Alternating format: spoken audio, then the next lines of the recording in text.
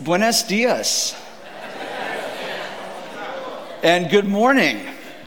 It is wonderful to see you all here. I have to ask, who is back this morning that's returned from a summer away? Fantastic. It's great to see you. And I just returned from Guatemala. My name is Dawson Taylor. I serve as your senior minister along with Reverend Dr. Deb Kaiser-Cross, our minister for congregational care, and 10 others. And we just returned on Friday evening from an amazing week in Guatemala with our mission partner, People for Guatemala. And I am just thrilled to tell you it was an incredible week. I'm wearing a bracelet that was given to me by a child in one of the villages as a sign of gratitude and friendship. In that particular village, we built a kitchen and for their school. And then we also were able to add 19 stoves to the area. We awarded 7 scholarships for students to go on to school because the government only pays for schooling up to 6th grade. So if you go beyond that, it requires to be paid. In many of the area that we serve, they cannot afford that. So we were able to do that. And we celebrated a new patient transport vehicle that you funded. So thank you very much. We have pictures that we will be showing you in due time. And it was really a remarkable week. And so I'm deeply grateful for those who went, and I'm really grateful to be home in my own bed too. So it's good to be back. It's good to see you. I want to welcome those who are joining us via live stream, Facebook Live, those who have gathered this morning at Arbor Trace during this service, and of course those who will download our audio podcast later this week. We're so grateful for all of the ways that we are able to worship together. Also, Friday was also a big day. Not only were we coming back from Guatemala, but Precious Cargo and our Children and Family Youth Ministry were also hosting Trunk or Treat, and we had over 275 families and children enjoying Halloween festivities here in the gathering place and around the portico, and the pictures are pretty amazing, and lots of fun was clearly had there. So it was a wonderful week here in the ministry and the life, from Guatemala to Halloween costumes in the gathering place and everything in between. So I'm really grateful that you're here this morning for worship, and if you've been away this summer, we have certainly missed you, and we are glad that you are back as well. And so in the spirit of being an intergenerational, mission-driven, and growing congregation, let us center our hearts and minds for worship. Let's join our hearts together in prayer. Let us pray. Loving and gracious God, indeed, we give you thanks for the gift of this day. And in this moment of worship, O God, we trust that you will speak either through me or in spite of me, but that above all else we will hear with clarity what it is that you say to us this day. And all of this we ask in your many names. Amen. There's an old Calvin and Hobbes comic strip in which Calvin is talking to his stuffed tiger Hobbes, whom he imagines to be real and his best friend. He says, people are so self-centered. Then he adds philosophically, the world would be a better place if people would stop thinking about themselves and focus on others for a change. Hobbes sort of rolls his eyes and thinks out loud, gee, I wonder who that might apply to. Calvin answers, me. Everyone should focus on me. Bill Watterson's cartoon character Calvin could have been the poster child for the Pharisee in today's passage from Luke. There were 2 men who went up to the temple to pray. One of them was a Pharisee and the other a tax collector. It's a shame, really, that one of them was a Pharisee. A shame because it spoils the surprise ending. When we hear the word Pharisee, we know right away who the villain is. To us, Pharisee in biblical language is word for bad guy. So if you hear a story that starts out, there were two men, one of them was a Pharisee, you don't even have to listen to the story to know who the hero is. The hero is whoever the Pharisee is not. The story could go, there were two guys, one of them a Pharisee and the other an axe murderer, and you would know that in the end, somehow the axe murderer is going to turn out to not be such a bad guy. Sure, he might be the crazed serial killer, but at least he's not a Pharisee. Pharisees to our ears are worse than everybody, but that's not how it sounded to the people to whom Jesus first told the story to over 2,000 years ago. The Pharisees actually were pretty good people. They did everything right. They followed the law of God to a T. We often struggle with the daunting challenge of keeping 10 commandments. But the Pharisees went way beyond that. They dug through the Old Testament from Genesis to Malachi and found 613 commandments and then kept every single one of them. They went all out to do everything that God asked them to do. And to show how serious they were and how devoted, they went even further than what God asked. The Bible says not to take God's name in vain. The Pharisees made sure that they never did, not even accidentally. They didn't even want to come close to breaking God's law, so they didn't even say God's name ever. Don't boil a kid goat in its mother's milk.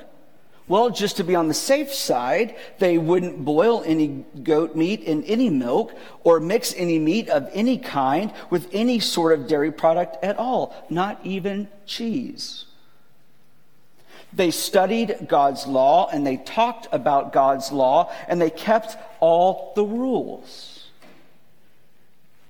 Sounds kind of annoying, doesn't it? This was not some evil gang of thugs that we're talking about. The Pharisees were righteous, with a capital right.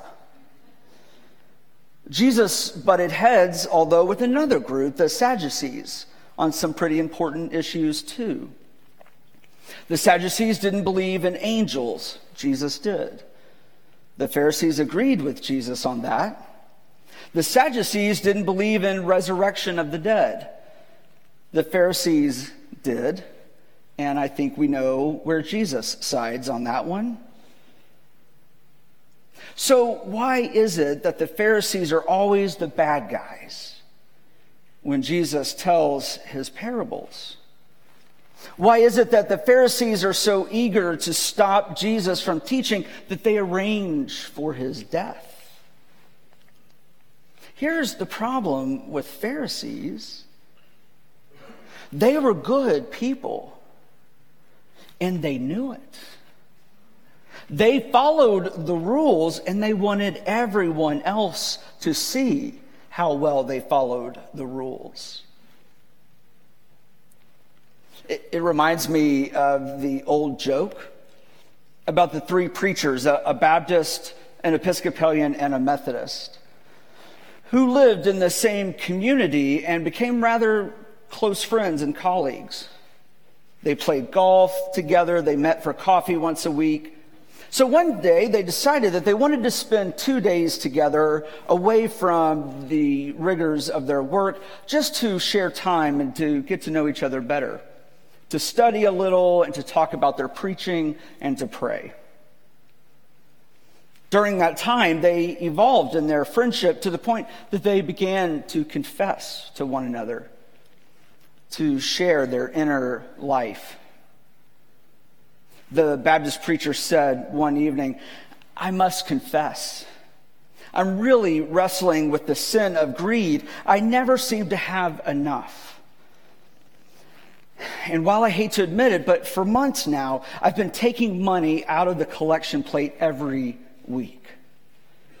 Please pray for me." The Episcopalian said, I understand that uncomfortable and uncontrollable urge. My problem is lust. I simply can't keep my eyes off of beautiful women, and I'm afraid that my lust is going to turn to fruition. The Methodist preacher was sitting there very quiet and thinking deeply.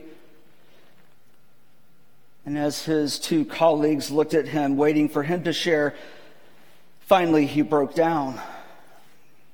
I don't know how to tell you this, but my sin is gossip, and I can't wait to get back home.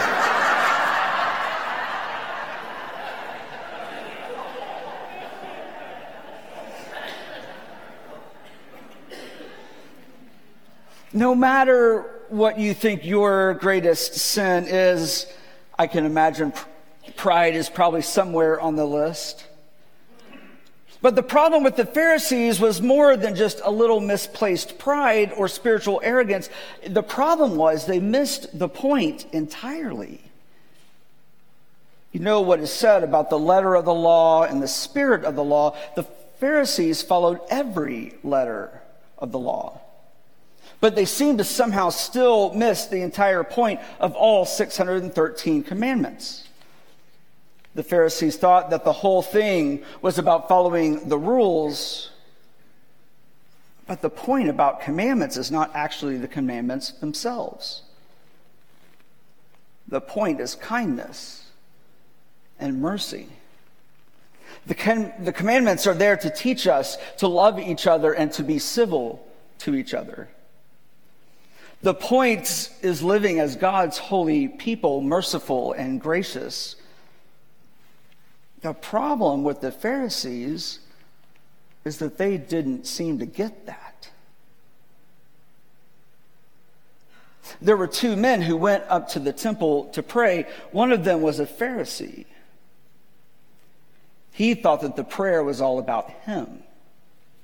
He thought the prayer was a chance to submit his resume to God. God, I thank you that I am not like other people. Thieves, rogues, adulterers, or even this tax collector. I fast twice a week. I give 1/10 of all my income. It was not so much praying as it was bragging. The Pharisee's relationship with God was a total mess, and he had no idea. There were two men who went up to the temple to pray. One of them was a Pharisee and the other a tax collector. The tax collector had nothing to brag about. His relationship with God was a total mess, and he knew it. If he was out to impress God with how holy and righteous his life was, he didn't have a leg to stand on. His prayer was not a resume, and no amount of padding would have helped. The tax collector's prayer was a plea. God, be merciful to me, a sinner. It wasn't bragging. It was begging. Which is to say, it was authentic and real. God knows how well we do, and God knows how poorly we do. There are things that we get right and we can't get right all the time. The truth is that most of us can't handle keeping 10 commandments, much less 613. The truth is we aren't always very loving and very kind. We can be thoughtless and arrogant, uncaring and cruel. If we were to count only our own righteousness to save us, we would be in serious trouble. But fortunately, God isn't grading us on how we follow the rules. God's not grading us on how merciful we are. It's not our obedience that makes us holy. It's not how loving and civil and kind that we are that counts in God's eyes. It's not even really if we get the point. It's God's mercy that counts. It's the only thing that counts. We're in no position to brag. Praying is asking. We need God to forgive us, to help us, to heal us, and to make us better. And so we ask for mercy, and we ask God to help us be more merciful. We ask for forgiveness, and then ask God to help us be more forgiving. We pray for faith, and then ask God for the strength to follow God's will. We pray for humility and ask God to make us less like the Pharisee and more like the tax collector.